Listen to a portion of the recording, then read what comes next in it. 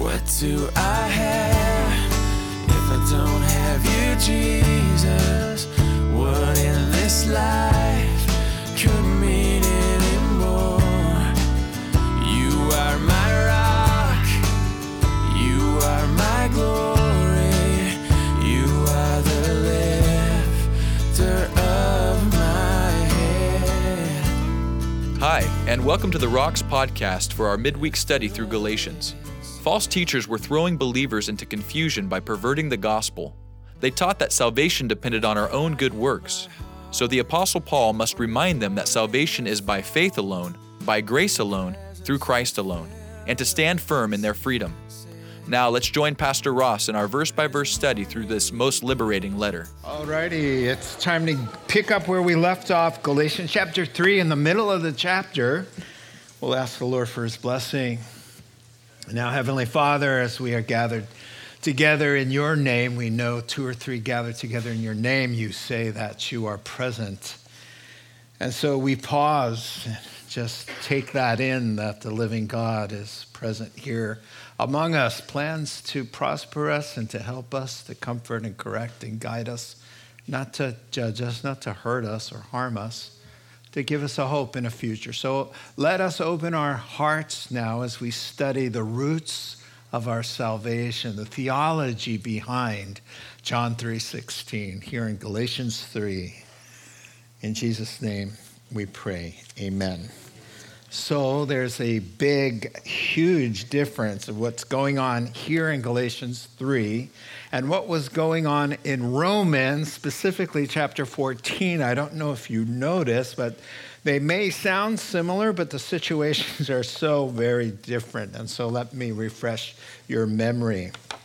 In Rome and in other places, as you heard on Sunday, God was calling people of all kinds of backgrounds out of the Roman Empire and into his church. And they had so many diverse backgrounds. I mean, just like today.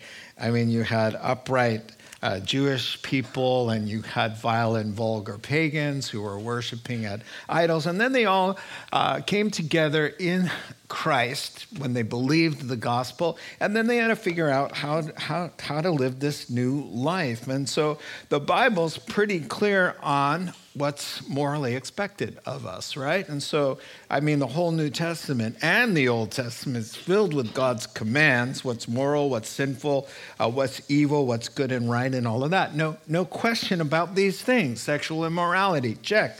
We understand it. Greed and slander and drunkenness, we get that. But there are lifestyle choices that are not so clear, and they're called, as Romans 14 was talking about, disputable, doubtful matters, where there's no chapter and verse to point to, and we call those areas gray areas, morally neutral things. And Christians have differing personal convictions that cause sometimes conflict because they're deeply held convictions. I could just jump to some examples of today, whether you homeschool or whether it's public school, or whether Santa Claus is okay for your Christian family or not, or whether Easter egg hunts for your Christian family is okay, or jack-o'-lanterns and trick-or-treating okay for your Christian family. Different Christians have different perspectives and convictions, and we talked about that. And in Rome, it was about eating meat sacrificed to idols or not, or drinking wine, because some of them came out of drunkenness and said, oh, I can never have a glass of wine, while other stronger believers said, I'm in full control of myself. I can have a glass of wine. Now, and then there was keeping the Sabbath. In Christ fulfilled the Sabbath. So the stronger knowledge in the faith were able to say, Christ fulfills the Sabbath. He's my Sabbath rest. All days are alike. And while others said, hey, I know I'm saved by grace, but I still want to keep the Sabbath. So maybe I'll keep Saturday and Sunday. And Paul said about these differences that could divide us, accept one another. Where there's no thou shalt not bring judgment. You're supposed to accept one another. So what was going on in Galatians, very different. Sounds similar, but here in Rome, they wanted to be Jewish culturally. In Galatia, they wanted to be Jewish to be saved. So they wanted to keep the Sabbath and be circumcised to become an official Jew and to eat kosher. And they were being taught by false teachers that this is the way to salvation. They would say yes on Jesus, but he isn't adequate. It's not him alone. You have to add Jewish rites and rituals. And this is a zero tolerance. So in other words, tolerance with the weak in conscience who believe that they're saved by faith alone, by grace alone, by Christ alone. That's okay. We can tolerate the weak, but intolerance for the false, because we are not saved by our works. And so that brings us to what's going on here in Galatians chapter 3. It's the false, it's not the weak. It's false doctrine that is works-based, that we earn our way, that God saves us, but we bring something to the table too, which appeals to our pride and our egos and all of that. And so the context, because we pick up in the middle of the chapter, so let me tell you what's been going on and then we'll dive in. So he's been telling them all the reasons why these wannabe Jews who are pagans, who are being told, hey, you need to learn how to speak in Hebrew. You need to light a menorah. Yeah, I'll tell you what time you need to light it. And these kinds of foods, yes. These kinds of foods, no. He's telling them all the reasons why. Hey, listen, you do not want to go under the law. And he lists them. And so he says, number one, and he uses the Old Testament scripture, which is the law, to speak to them. And he says, number one, the reason you don't want to do all of these things to prove that you're, to earn God's love and your salvation. Number one, the Bible says, the law says, if you can't keep them all, you're under a curse. So you can't just cut and paste. We've talked about that last week. You know, they love the kosher laws and they love the Sabbath laws and all the cool things that made them look hip and cool and superior to the other Christians who don't keep those things. But there were 612 more rules and regulations. And if you didn't keep them all, says the law, you're a lawbreaker. You might as well break them all. So he says there's no point to it. So number two, the Old Testament says of itself, the only way to be right with God is through faith. That should have just nailed it, just shut, because the law, the Old Testament, Habakkuk chapter 2, verse 4, says, you will never be justified before God by working. The just shall live by faith. The forgiven live by faith. That's the rule there. So, and then lastly, and then we'll dive in, Abraham was called out as the father of the Jews. So if they want to be Jews, Paul is like, let's talk about the first Jew, okay? So how did he get right with God? Well, the answer was, number one, the Bible says, Galatians 15:6, the Torah, the Hebrew says in Genesis 15, verse 6, that Abraham believed God and God counted that to put Abraham right with himself. So the head Jew, father Jew, the progenitor of the Jewish people, got saved by faith, right? And he wasn't even circumcised yet. So the Jews were coming around telling the pagan guys, hey, you got to be circumcised or you won't be saved. Acts chapter 15, verse 1. Now, how could that be if the father of the Jews was saved and put right with God by faith before God said, now that you're saved and have new life in you, circumcision for Abraham, and I'll just throw this in for free. Circumcision was a sign. He was born again by faith. And so after Genesis 15 and Genesis 17, God says, now for a sign of what's already come to life in you, it didn't happen through human reproduction. It happened through God's Spirit coming down and enabling you to not have physical life. You'll never get to heaven if you're only born once. You're going to have to be born twice. So I'm going to put the sign accordingly. God had to enable new life. It couldn't be physical life. It had to be spiritual life. And so, that's it. And then on top of that, not only was he not circumcised when he was saved, and they're running around, you got to be circumcised, whatever. Or you got to keep the law, keep the law, keep the law. Oh, really? How was Abraham, the first Jew, saved? Moses wasn't around for 430 more years. So there's no Moses. There are no laws. There's no law of Moses. So, I think it's an airtight case, if you ask me. And so he's going to continue now, things to consider for these wannabe Hebrews who aren't happy with just being Christians. They want to get back to their Hebrew roots. And boy, if you get back to your Hebrew roots, what are you going to find? You're going to find faith in God putting you right with him, period. That's what your Hebrew roots are going to tell you. And I mentioned this last week before we dive in now. If a Jew wanted to say, hey, I find beauty in the Passover, I'm totally saved by faith alone, by grace alone, by Christ alone.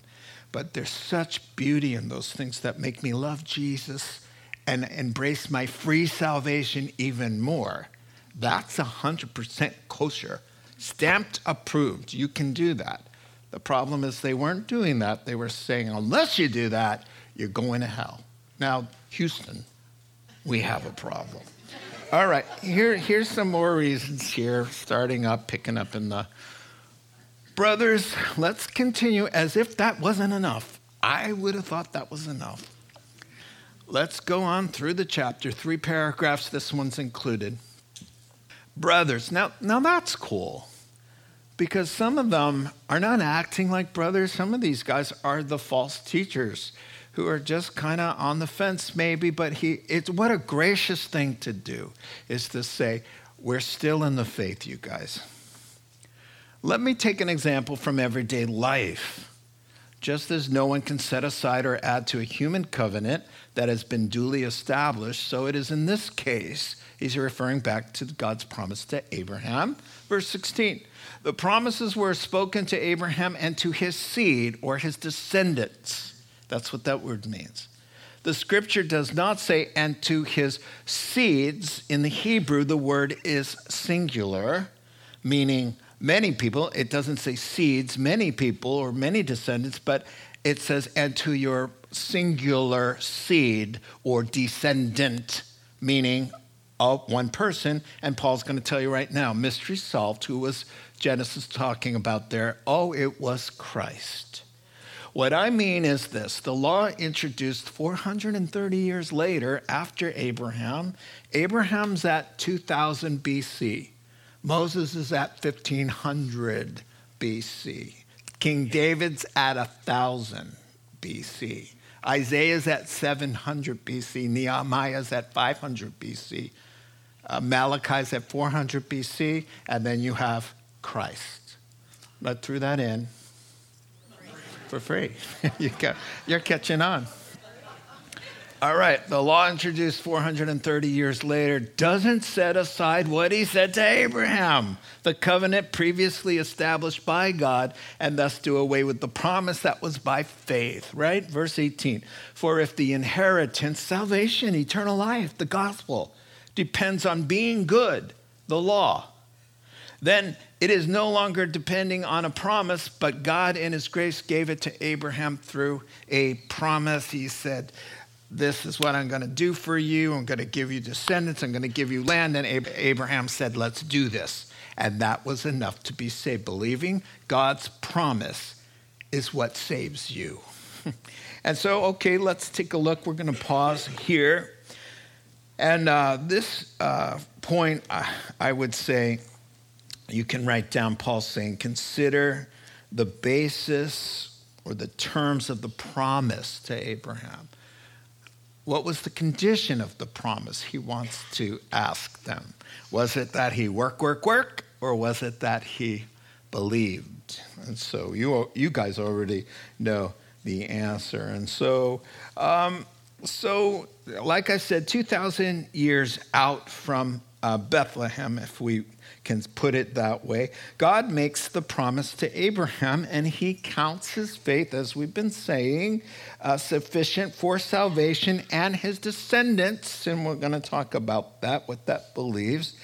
And so 1,500 years BC, 1500 BC. So as he says, and it all depends how you do the math, but Paul's math is the best, So he says 400 some odd years later, Moses shows up, right? And it has the law that comes and the covenant that the Jews make at Mount Sinai has no bearing on the promise, the foundational promise of salvation in the gospel through Father Abraham. Okay, so here's what he's saying. God made a covenant with Abraham. It's based on faith.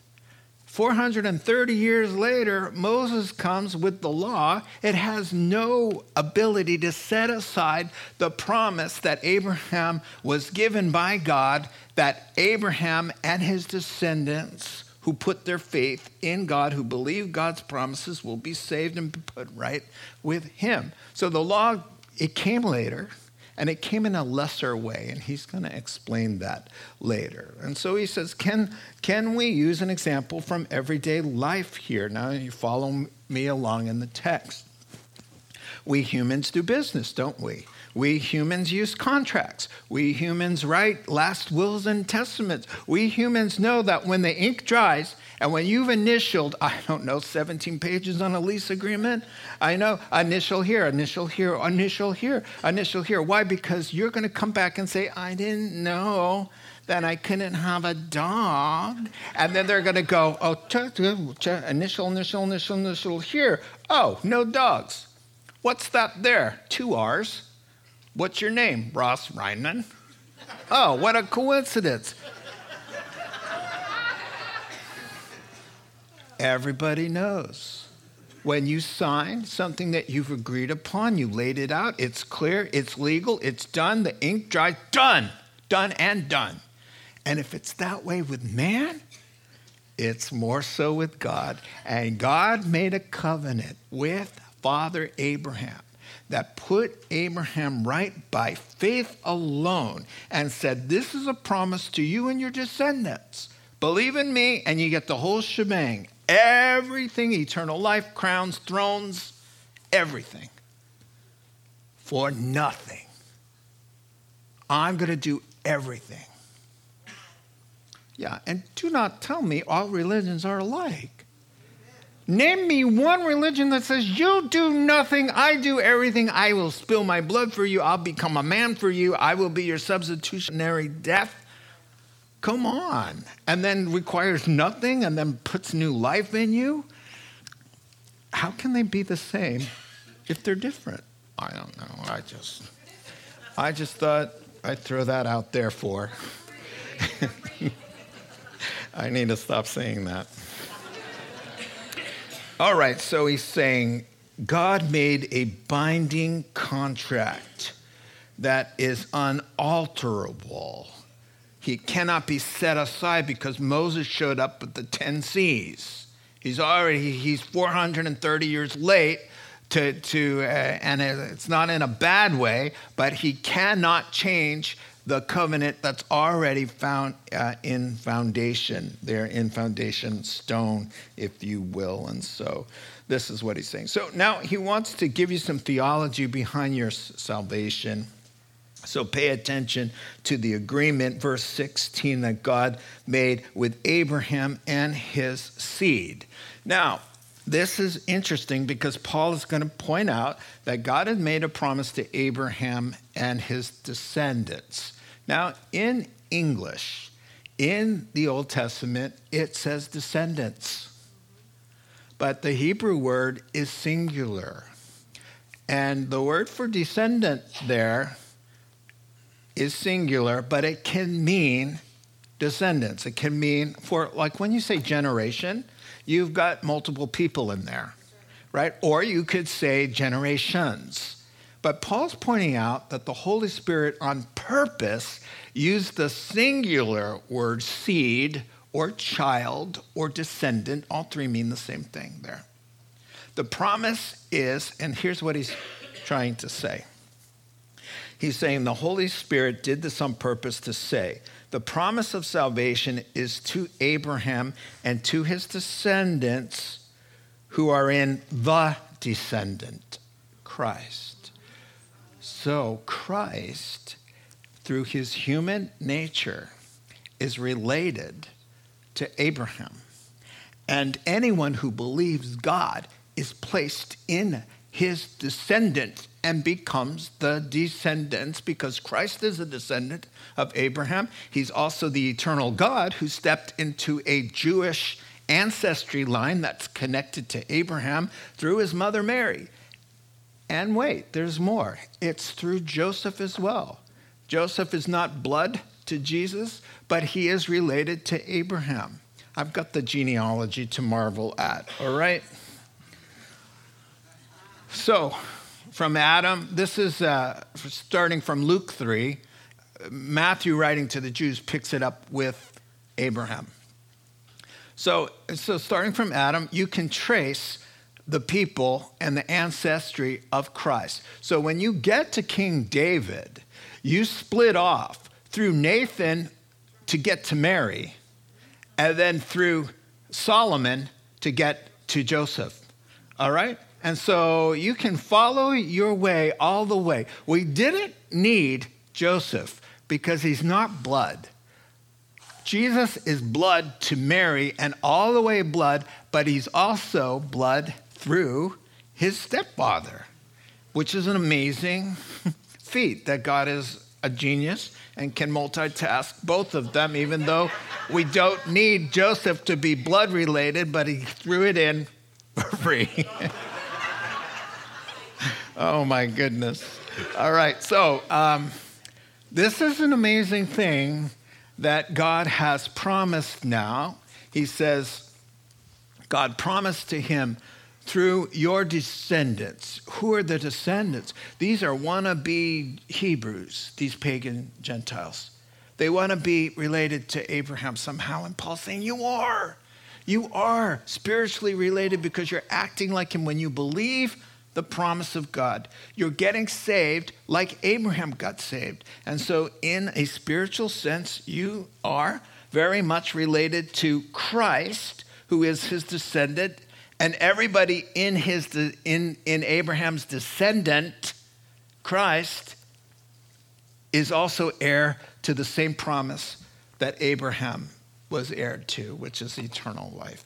Okay, so I think you're getting it. Let's move on here. 19 through 22.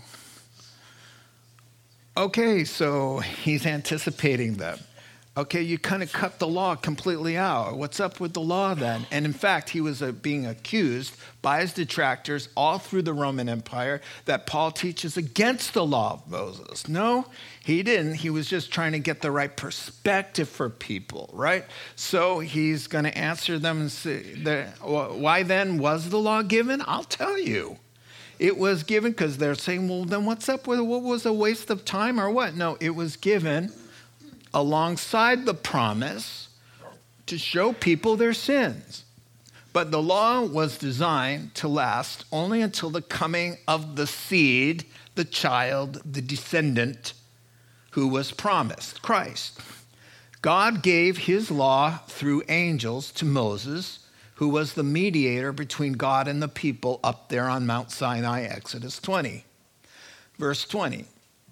Now, a mediator is helpful if more than one party must reach an agreement. But God, who is one, did not use a mediator when he gave his promise to Abraham. I'll explain this. This is very intriguing. Verse 21. Is there a conflict then between God's law and God's promises? Are they hostile to each other? Absolutely not. If the law could give us new life, we could be made right with God by obeying it. But that's not going to happen. The scriptures declare that we are all prisoners of sin. So we have to receive God's promise of freedom only by believing in Jesus Christ. You'll notice I switched to the NLT, New Living Translation there. It just brings it down just a little bit easier. Sometimes these theological treatises, which this is, can get really complicated. And I love the NLT. I think it's very accurate. And if you've got your favorite version right in front of you anyway, and so everything's good. Point number 2, consider now the purpose of God's law. What was the purpose of it, right? It wasn't to save you. So you keep coming under it. Oh, I got to do this, I got to do this, got to do that. But God didn't give it to save us because he knew we couldn't. He gave it not to save us, but to show us that we need to be saved. And so let's walk through this a little bit here. So it shows us our need. And he says we only needed it until Christ came, because it was showing us, we wouldn't have known what sin was unless we had the law. Now, he doesn't really explain it here, but he explains what he means all over the place, and especially in the book of Romans. He says in Romans chapter 3, through the command, I gained a knowledge of sin. So one of the reasons God gave the 10 Commandments was to say, hey, this is what's right and this is what's wrong. How humiliating is it, and what does it say about human nature that he has to tell us in a command, don't take what isn't yours, and do not sleep with somebody else's spouse. That's bad. He has to command it. Why? And it goes on and on. Honor your mother and father. Who wouldn't do that? Us. We wouldn't do that, and we start at a young age, and we become very good at dishonoring. And so he had to give the 10 C's, not because he thought, oh, here they are, you better get busy and work to keep them all, but he gave them to point out to us. Do you know what coveting is? Yeah, I'm not really asking you, but I'm saying that God was asking us all. Do you guys ever heard of coveting? And then Paul in Romans 7 says, I wouldn't have even known what coveting is. It was just a way of life. I looked at something and said, gee whiz, I wish I had it, and I was mad at you that you had it, right? So that's called coveting. And so he says, not only did I find out when the 10 C's came down that I'm a born coveter, but when I heard that God said, I don't want you to covet, it made me want to covet even more. That's how messed up we are. And that's how much we need a Savior. That's the whole point. So giving, now he wants to show this thing, he wants to talk about the mediation process. How the law came and how the promise came is going to make the law look inferior to the promise. Now pay attention. He's going to say how it was mediated. Now, here's what he's saying. He's saying that the law came through mediation. He's saying through angels there was a mediation. In fact, there was a lot of mediation.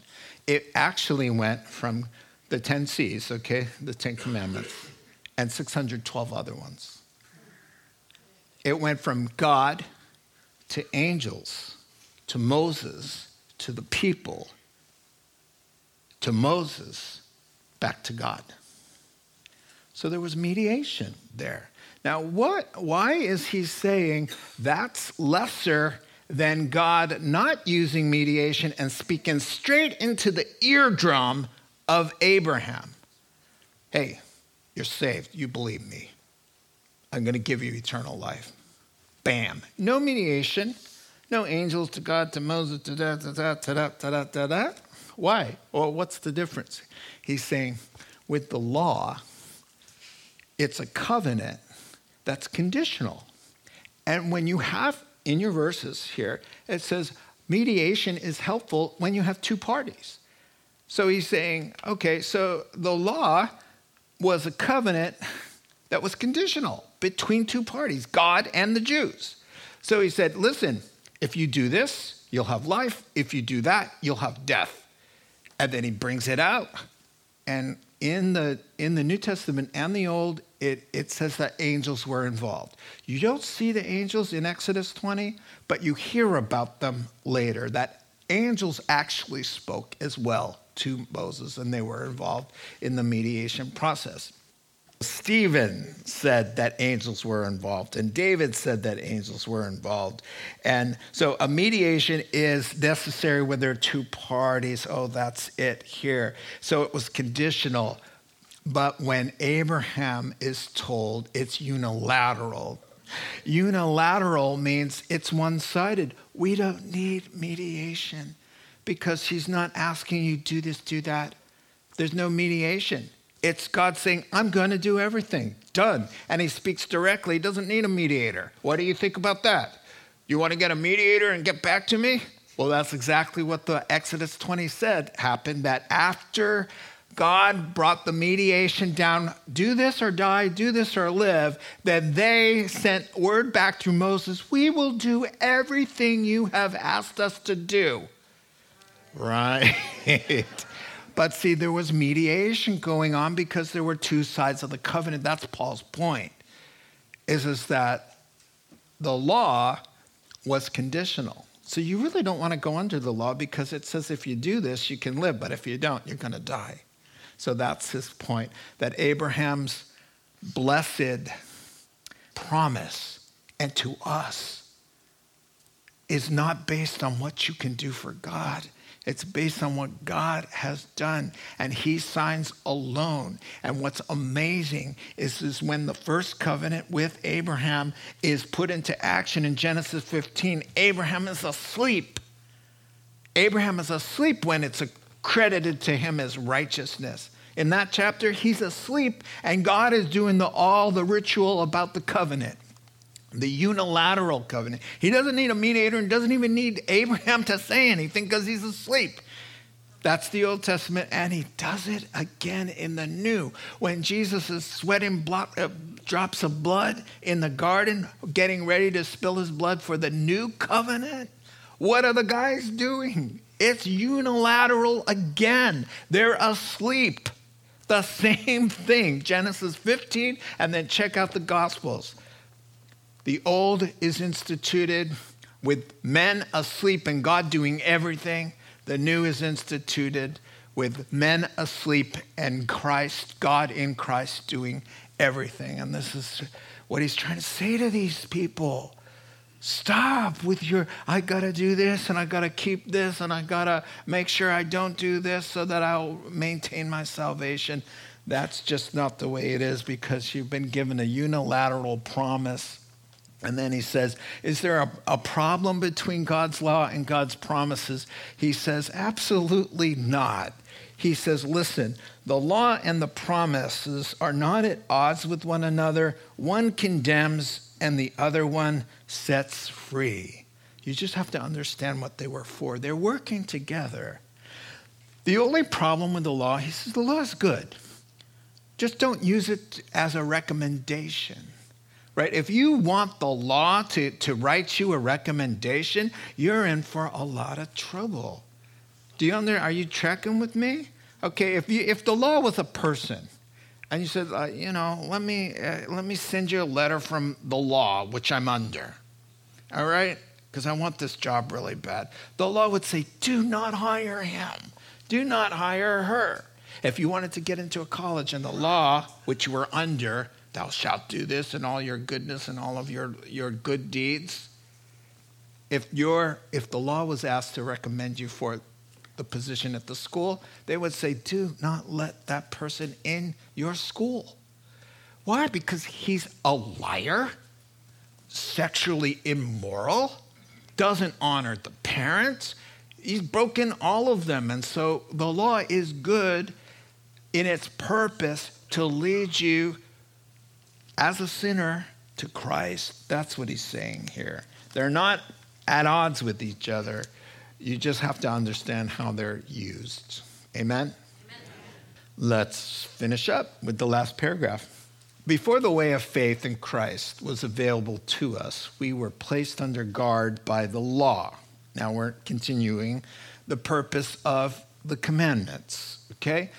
We were kept in protective custody, so to speak, until the way of faith, until Christ, in the fullness of time, God sent forth his Son, born of a woman under the law, to redeem us from being under the law and the curse.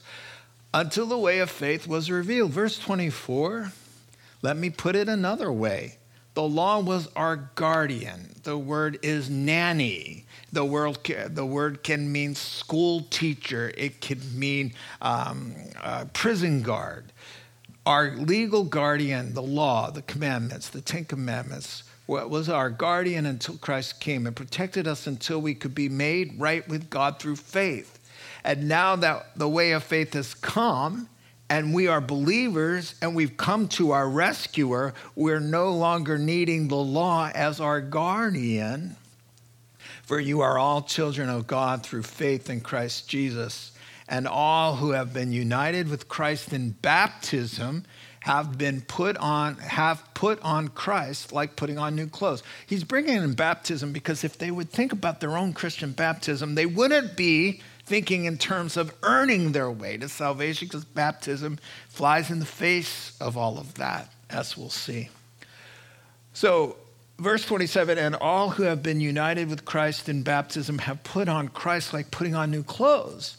There's no longer Jew or Gentile, slave or free, male or female, for you are all one in Christ Jesus. And now that you belong to Christ, you are the true children of Abraham. That should bing, bing, bing.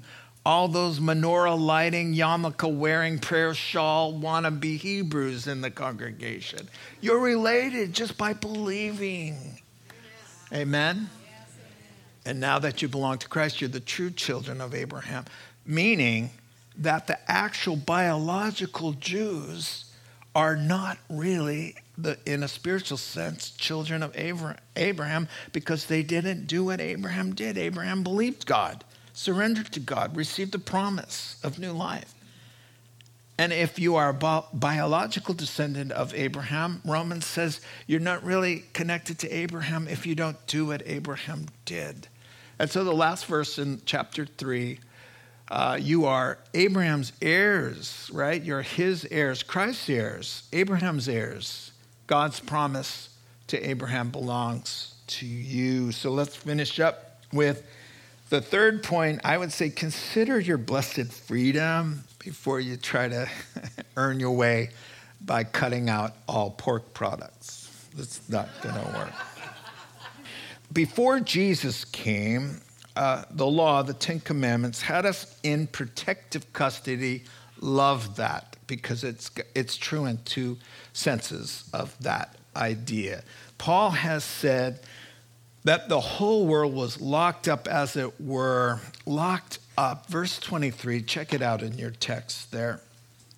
He says the 10 Commandments came down and kind of shut up or locked up. It really condemned the human race as felons before God who are awaiting sentencing and capital crimes. So that's what happened, is that the whole world, when the 10 Commandments came, a curse came over everybody and everybody stood condemned. And now the law was saying, look ahead, look for a way out. It's not going to happen through your good behavior, right? That's why you're locked in under the label of sin. Let me show you the verses that Paul quotes in Romans. It's not pretty. He says, all have turned away. They've together become worthless. There is no one who does good, not even one. But he's going to quote 6 times the Old Testament. Their throats are open graves. Their tongues practice deceit. The poison of vipers is on their lips. Their mouths are full of cursing and bitterness. Who he's talking about? The human race. Their feet are swift to shed blood. Ruin and misery mark their ways. And the way of peace they do not know. There's no fear of God before their eyes. But here's the thing. No one does good. No, not even one. So if you go back to the text where he's saying, the law puts us in protective custody. It's saying it guards us as prisoners of sinners awaiting the judgment of God for our high crimes and spiritual misdemeanors. Let me show you a prison yard here.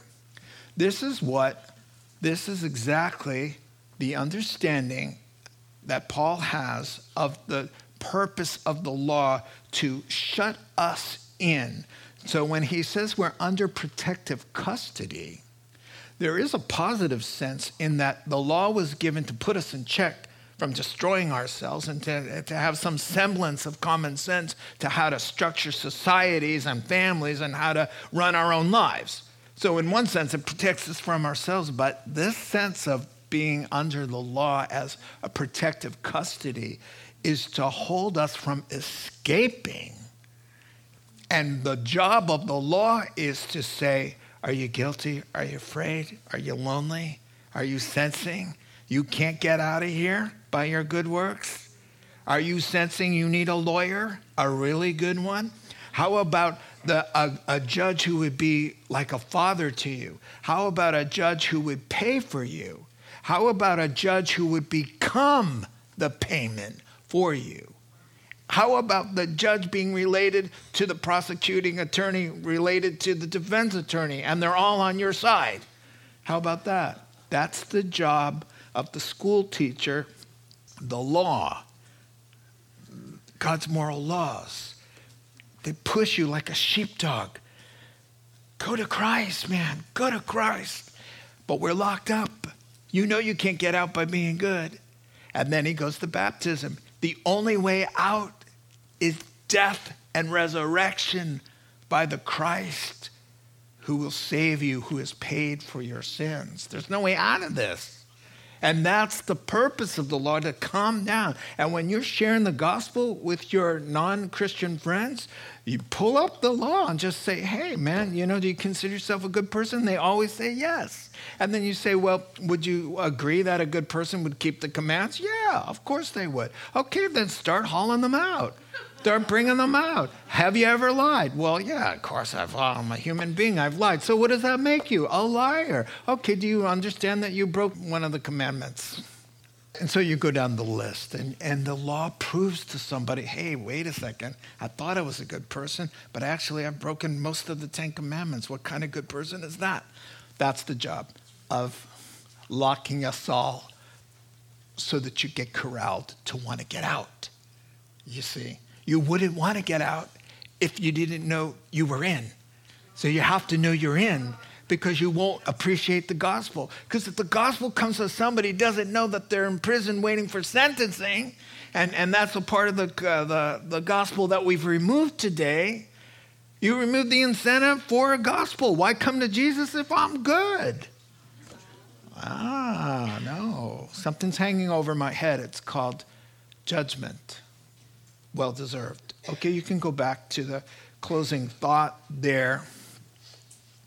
The protective custody, so that we don't ruin our lives. I love the last thoughts here.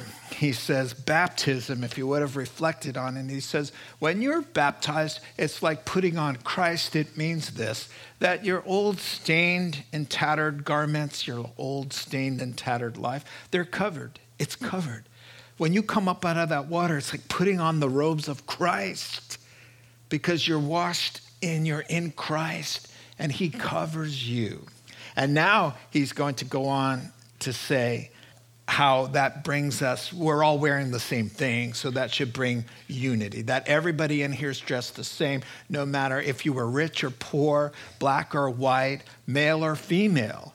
We're all clothed in the same garment of Christ. So that should promote unity and love. Now he says, rich and poor, we get that in slave and free. If you got saved as an indentured servant there, slaves became free in Christ. And if you were free when you got saved, you became a slave of Christ. That was Paul's reasoning. And so male and female, here's a quote here. One commentator said, while the apostle will, after this, affirm God's God-given distinctions between men and women, he doesn't do away with them. With function, later on, he talks about roles of men and women. So he's not doing away with male and female. What he is doing away with, he says, the point here is not that gender is irrelevant in Christ, but that male and female are worth, and their worth and value are equal in Christ. And God expects us to show one another proper respect and honor in his kingdom, no matter our earthly stations in life. And, it shouldn't surprise anybody, sadly, that women really had a hard time in the Roman Empire. They weren't allowed to go to school like some countries today. And so he brings in male and female, saying, yes, differing roles, and he will say differing roles later in different letters, that we are distinct in our functions, equal in our worth. And we needed to stop, as we still do today, respecting somebody over somebody else when, in fact, we're all out of the orange jumpsuits and we're all wearing white robes of righteousness that Christ has given us, not because we've done anything good. So everybody in the room, and that's the hardest part for people, is that whether you were a prostitute or a drug lord or a really nice guy, we're all wearing the same thing. It had nothing to do with being the nice guy or not. It had to do with what Christ did for us. Amen? Let's pray together. Heavenly Father, we just thank you for your love. We thank you, God, for your truth and the theology behind our free and simple salvation. It sounds free and simple, and then you start digging and you realize a lot has gone into this free and simple salvation. We thank you so much, Lord, that there are just no strings attached. There's no strings attached. You did it all for us. And so we thank you. We pray that you work in our hearts that freedom. In Jesus' name, amen. You've been listening to the Rocks Podcast. Our regular services are held on Sunday mornings at 8:30 and 10:30 a.m. in Santa Rosa, California. If you'd like to learn more, please visit our website at cctherock.org.